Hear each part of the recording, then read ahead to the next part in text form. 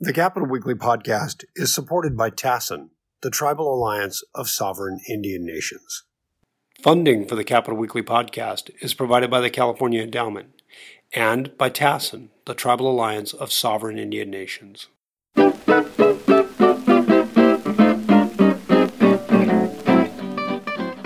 Greetings and welcome to Capital Weekly's regular podcast. I'm John Howard. I'm joined by Tim Foster. Hello. And our special guest, Scott Soriano, author of 2 stories that have appeared that are great, 3 stories that have appeared. I got it right this time. They're about rape crisis centers in California, issues involving rape investigations, what happens with them legally, how people are treated and helped, and where all the funding things comes from. To that. Yes, where the funding comes from, or where it doesn't come from too. Anyway, Scott, thank you very much for being here. Hello. You have any big takeaways from this exhaustively researched series you've done? I mean, really, there's a lot in it. Well, the big takeaway for me is rape crisis centers, which are pretty much on the front line of sexual assaults as far as helping survivors of sexual assaults. Yeah.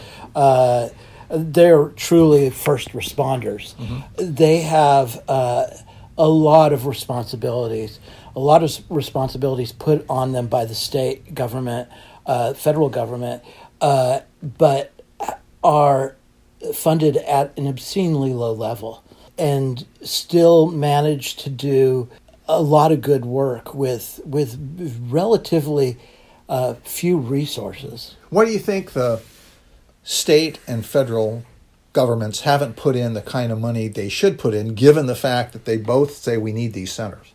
Well, the numbers are numbers are pretty much like this.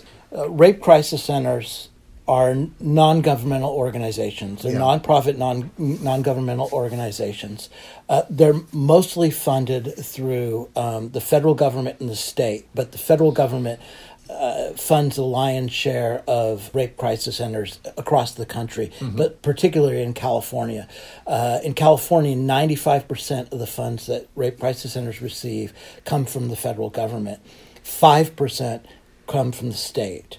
And it's well known within the state that these rape crisis centers are underfunded by about $92,000 per rape crisis and center. How many rape crisis centers are there? There are 84 rape crisis centers in California, distributed among the 58 counties. Mm-hmm. The smaller counties have one. Some of the bigger counties have, like Los Angeles, have multiple. And much of their funding, aside from the government, right, of federal or state, but aside from the governments, is private, right? They're donations, people? Yeah, they get donations, fundraisers, and that's skewed towards the rape crisis centers that are in urban areas, mm-hmm. especially progressive urban areas like Santa Clara County, San Francisco, Los Angeles, San Diego.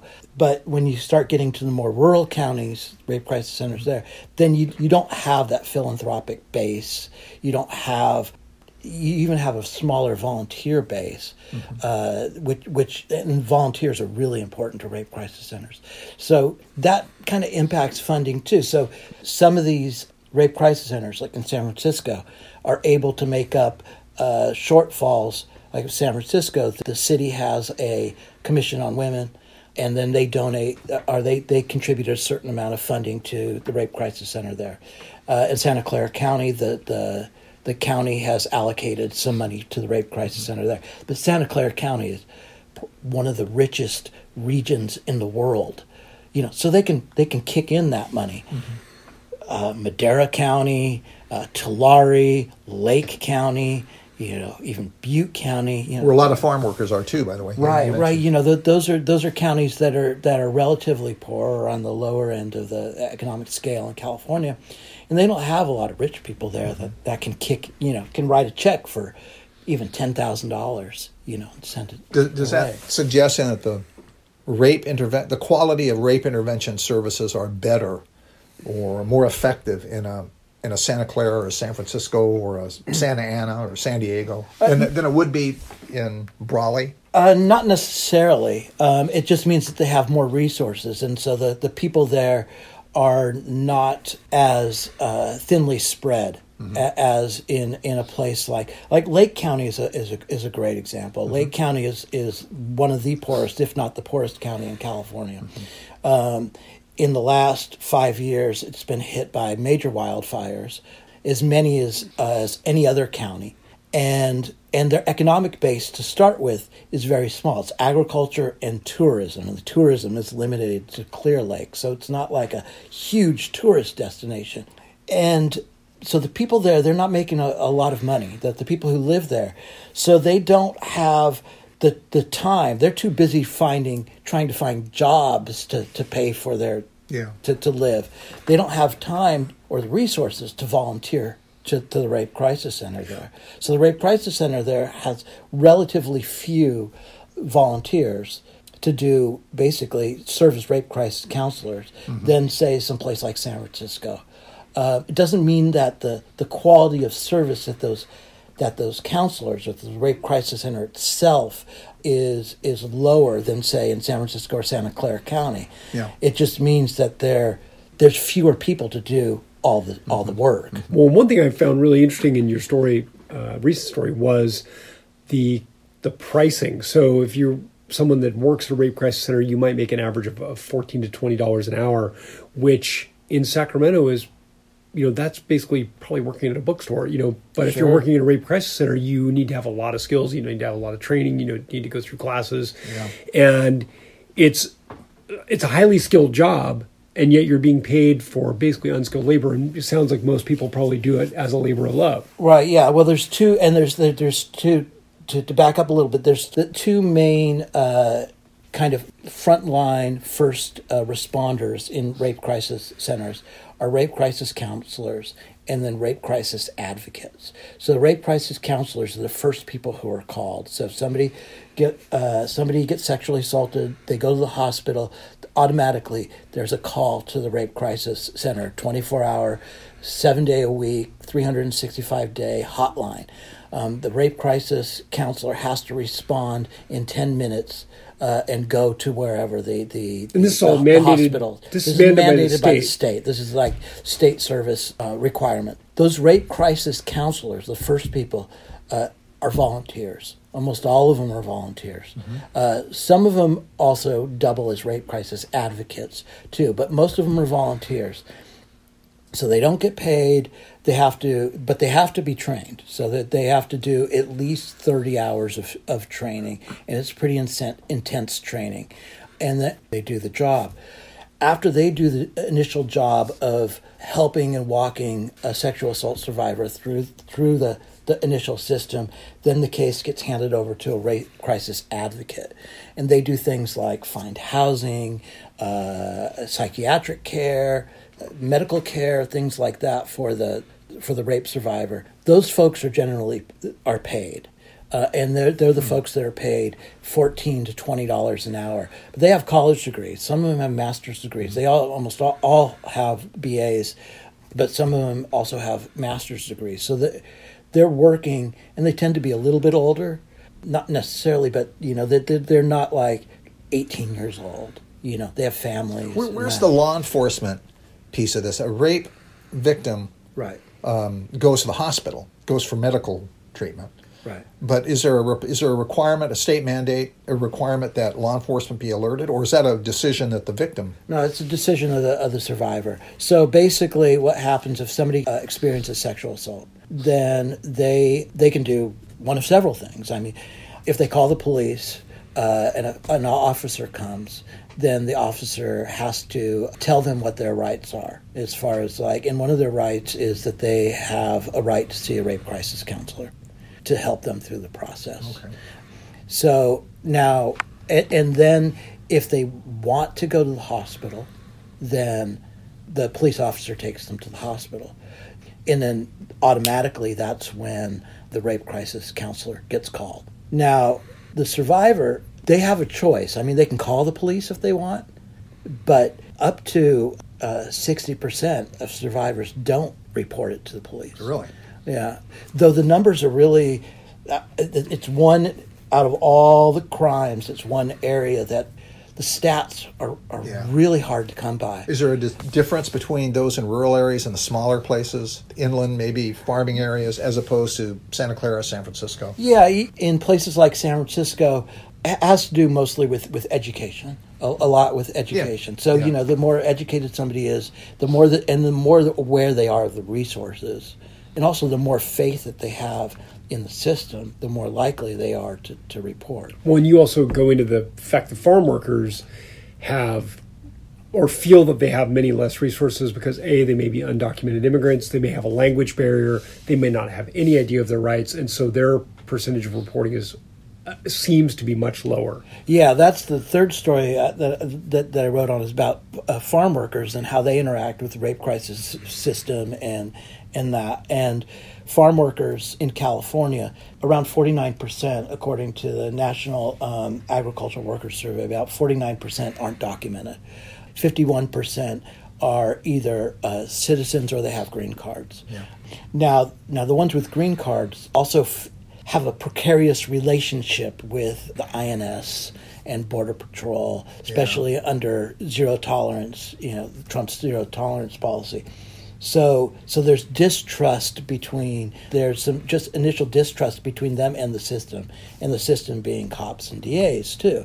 So there's that barrier that farm workers have. There's a blackmail piece to this too. You mentioned right. in the farm worker story. Yeah, and there's also farm workers, especially either undocumented ones or ones that have green cards, are very vulnerable to a lot of things: exploitation of their labor, getting underpaid, bad working conditions.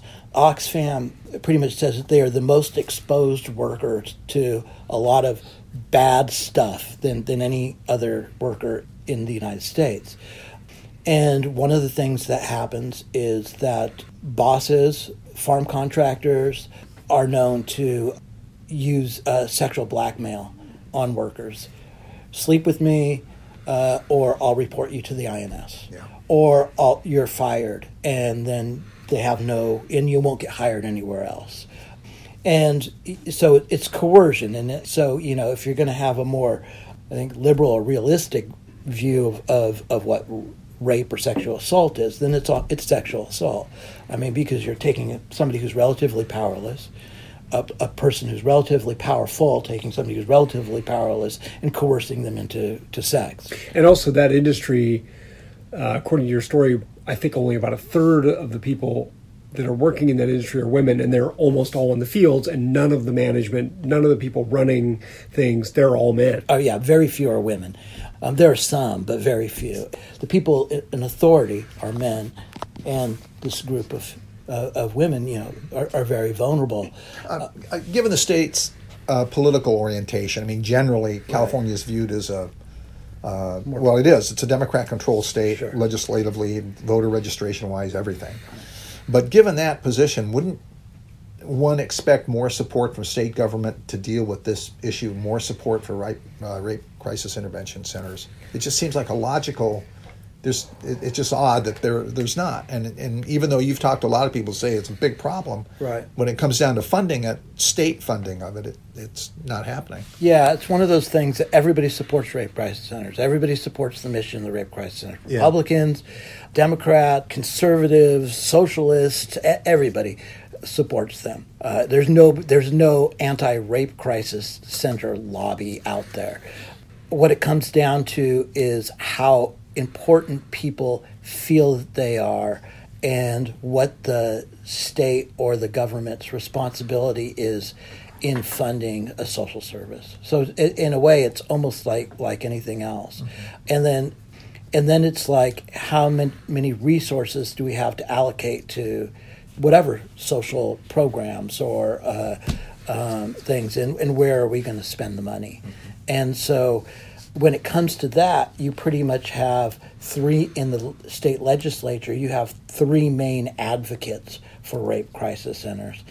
Two are in the state Senate, Jim Bell and Susan Rubio, and one in the Assembly, Blanca Rubio, who is sisters with Susan Rubio. Mm-hmm. And they're the folks that are the main proponents for rape crisis centers. Susan Rubio being a rape survivor herself. So the Rubio family has a very intimate interest in the subject. Aside from that, you get people who sign on, and you get people who sign off. And you get people who sign on, and you get people who sign off. And if their district needs a bridge, or if their district needs a road, or if their district needs something else, then, you know, it's like anything else. So when it comes to funding time, you know. The funding I thought was really interesting, and I'd never heard these numbers till you reported this in your story, but the $5,000 year in, year out amount. Or $45,000. Excuse me, $45,000, I'm sorry. Right. Yeah, $45,000 amount. Spike for all of them, all 84 centers, right? Right. Spiking to $5 million during one fiscal year, Right. and then reverting Right. to the $45,000. Right, So it's really weird. So the backstory of that is for, you know, as we said in the onset, 95% of the funding for rape crisis centers comes from the federal government. Through two acts of Congress, the Victims of Crime Act and the Violence Against Women Act. The rest of the 5% comes from the state of California. Almost all of that comes from a penalty assessment fund. So if somebody does a crime and they're found guilty, then they get fined, they have to pay into this fund, and that gets divided among a bunch of different crime victims or organizations that serve crime victims, rape crisis centers being one of them. So the rape crisis centers get money for that. For as many years as I can find with the documents that I've gotten, up until fiscal year 2018, 2019, the state general fund contribution for rape crisis centers, to 84 rape crisis centers, was $45,000 For all of them. for all of them. But all that went to one rape crisis center, Alameda Health Services, that operates Highland Hospital, which is where a rape crisis center is located. So basically, for 83 of the 84 rape crisis centers, the state general fund kicked in $0. Now, in the run-up to the 2018-2019 fiscal year budget, Jim Bell and Blanca Rubio got together and they pushed to get $50 million allocated to rape crisis intervention, which are rape crisis centers, and rape crisis prevention. They succeeded in getting $10 million. And that half of that went to prevention programs, half of that went to intervention programs, which are rape crisis centers. The next year, they submitted the same request, $50 million. This time they wanted continued funding. So this would just keep on happening. They With the have same to go, division, 5 and 5? Yeah. But they asked for $50 million again. You know, so they're hoping for whatever. What they got was $45,000. That $45,000, yes, that $45,000 once again went to Alameda Health So they basically Services. got a rounding error is what they ended up with. Yeah. boy. And in my research, I was unable to find out why that dropped. Nobody knew. People had ideas, but nobody would basically tell me, or they wouldn't go on record, or they would give me pretty much descriptions about how the whole funding thing works, how the state funds things, but nobody would say, "Oh, so and so made the call," or "I made the call, and this is why I made the call." Are these staff people you talk to, or legislators? Everybody. Yeah, I talked to the Department of Finance. I talked to the governor's office. I talked to the legislative analyst's office. I talked to the budget committees. I only was able to get one legislature, Holly Mitchell, to go on record, and her response was pretty much a non-response, or they didn't directly respond to the questions. Yeah. So I wasn't able to get really anything out of anybody. And the Freedom of Information Act request that I sent to the Office of Emergency Services, who allocates all the money. This Public Records Act request? Yeah. Didn't get any answer. In fact, I never got any answer to their press people or anybody. You know, so Welcome to our world, Scott. yeah. So it was it was a complete runaround or blackout from the state. You know, except for the advocates, Bell and Rubio. Yeah. You know, and they didn't know. why the funding dropped. So these rape crisis centers are, in relative terms, a newer thing. I know there's been a lot of coverage of the East Area Rapist, Golden State Killer, and there was a long series that the LA Times did about that.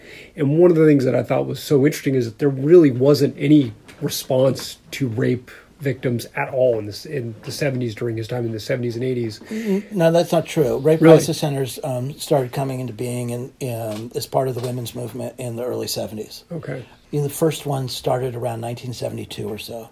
Okay. So yeah, they're up and running, and some rape crisis centers are standalone rape crisis centers, like the Monterey County Rape Crisis Center. So the rape crisis centers.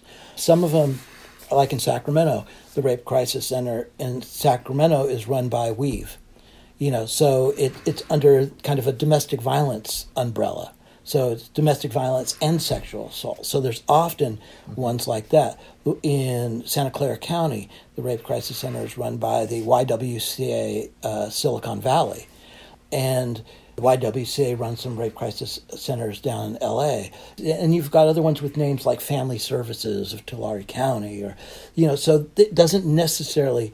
Rape is not in there. Rape crisis is not in there. So a lot of these organizations are kind of hidden from the public eye just because the name is not in there. I mean, frankly, I would suspect that's by design because people don't want to talk about rape. That's really an uncomfortable conversation for most people, and I'm sure that you don't want to driving by with your kids and say, "Hey, what's a rape crisis center?" And have to explain that to your 7-year-old. Yeah, rape crisis centers though don't have signage basically saying, here's because people go there, the rape survivors go there. It's like, we know in Sacramento, we know where Weave's offices are. They're administrative offices. You don't know where their actual... But we don't know where we don't know where the shelters are. We don't know where where they operate the rape crisis center. We don't know that. And for those that report these assaults to law enforcement, and many don't. Right. Once it's in the legal system, once it's in the investigative system and in a county sheriff, for example, or a DA or something, at what point of those that reported, how many actually are followed up? Do you have some notion as to just generally how many actually wind up in prosecutions of a perpetrator? Yeah, I read a stat that somewhere about 5% Jesus get prosecuted. Now, there's a lot of reasons why, and some of it's a reluctance for DAs to bring cases because they're really, really hard cases to win. There usually is almost always there's no witnesses, so it becomes he said, she said, and the survivors are reluctant to engage with the legal system. There's the re-traumatization of survivors if they have to go to court. I mean, going through the account again and the details and cross-examination. Yeah. Not everybody's, Chanel Miller, the Santa Clara... Brock Turner case. Brock Turner case, and that's not a diss on people who don't engage. I mean, I am not in their position. I can't. The system is not oriented to make it easy. And you look at approachable. What has happened to people who have come forward, even if they didn't prosecute. You allude to this in your stories, in your articles, that when a high-profile rape case comes into the media, for example, Brock Turner, or for example, Brett Kavanaugh, for some people it re-traumatizes them. They have to sort of re-examine this experience they've already gone through, and maybe they've sort of packed it away, but all of a sudden it's in their face again. And then you look at what happened with Brett Kavanaugh, where basically people said, "I don't believe you," and I'm sure that doesn't make people trust the system that much. Right. No, it repels people from the system. Why should they engage if they're going to be, treated like they're, a liar, or if they're going to be called a liar, if they're not going to be trusted, and the way that our legal system is, it does give the benefit of the doubt to the accused. So it's the whole system, the way the system is, makes it's difficult. And, in one case, innocent till proven guilty. We want that in the system. On the other hand, if it's, if that's going to mean that crimes aren't reported because somebody is instantly demonized by just reporting the crime, and then gets run through the ringer when they go through the courts, and that's a problem. So it's just kind of dilemma. And then that whole thing creates a situation where sexual assault's underreported, rape crisis centers are underfunded because we don't, and statistics are unreliable because we don't really know what's going on out there, because there's so much fear, and there's so much fear by the people who have been victimized. Is there anything that you know of coming this year? We're right at the beginning of the legislative session now. And it's an election year. That always plays into legislation. Right. Is there anything you know this year that would change any of the things you're talking about in terms of, prioritizing this, getting more money for it? No, no. I believe that Senator Beal and Rubio and Assemblymember Rubio are putting in their request once again for $50 million continued funding. Whether that happens or not, who knows? Any idea how the governor is on all this? Newsom? We got a new governor. Well, yeah, we got a new old governor, now. but during the new governor, the bump went up during Brown's last year. Okay. And the bump went up. Nobody really knows why the bump went up, but it was also around the time of the. This is one of the great mysteries of the Capitol. By the way, is it why was that went up. And then back. It's like, but it was around the Kavanaugh hearings. Okay. It was also during the time where the the Capitol was deep in sexual misconduct scandals. Oh, the We Said Enough stuff. Yeah, right. So it was within the political interest of the legislature to approve that money. Mm-hmm. Next year wasn't all that, so perhaps it didn't seem whatever. So who knows? Election year, maybe that will change, maybe it won't. I don't know. Mm-hmm. You know, that one, like you said, it's one of those kind of magic mystery things about the state capitol. Well, if something happens or more happens, we'll have you back. We'll talk about why then. We'll see what's going on. Yeah, if I can get somebody to talk to me and tell me why, right? Okay. Scott Soriano, thank you very much. Thank you. Thanks for doing it. Thank you. Tim Foster, thank you very much. All right. And this is John Howard saying we'll see you next time around. Thank you.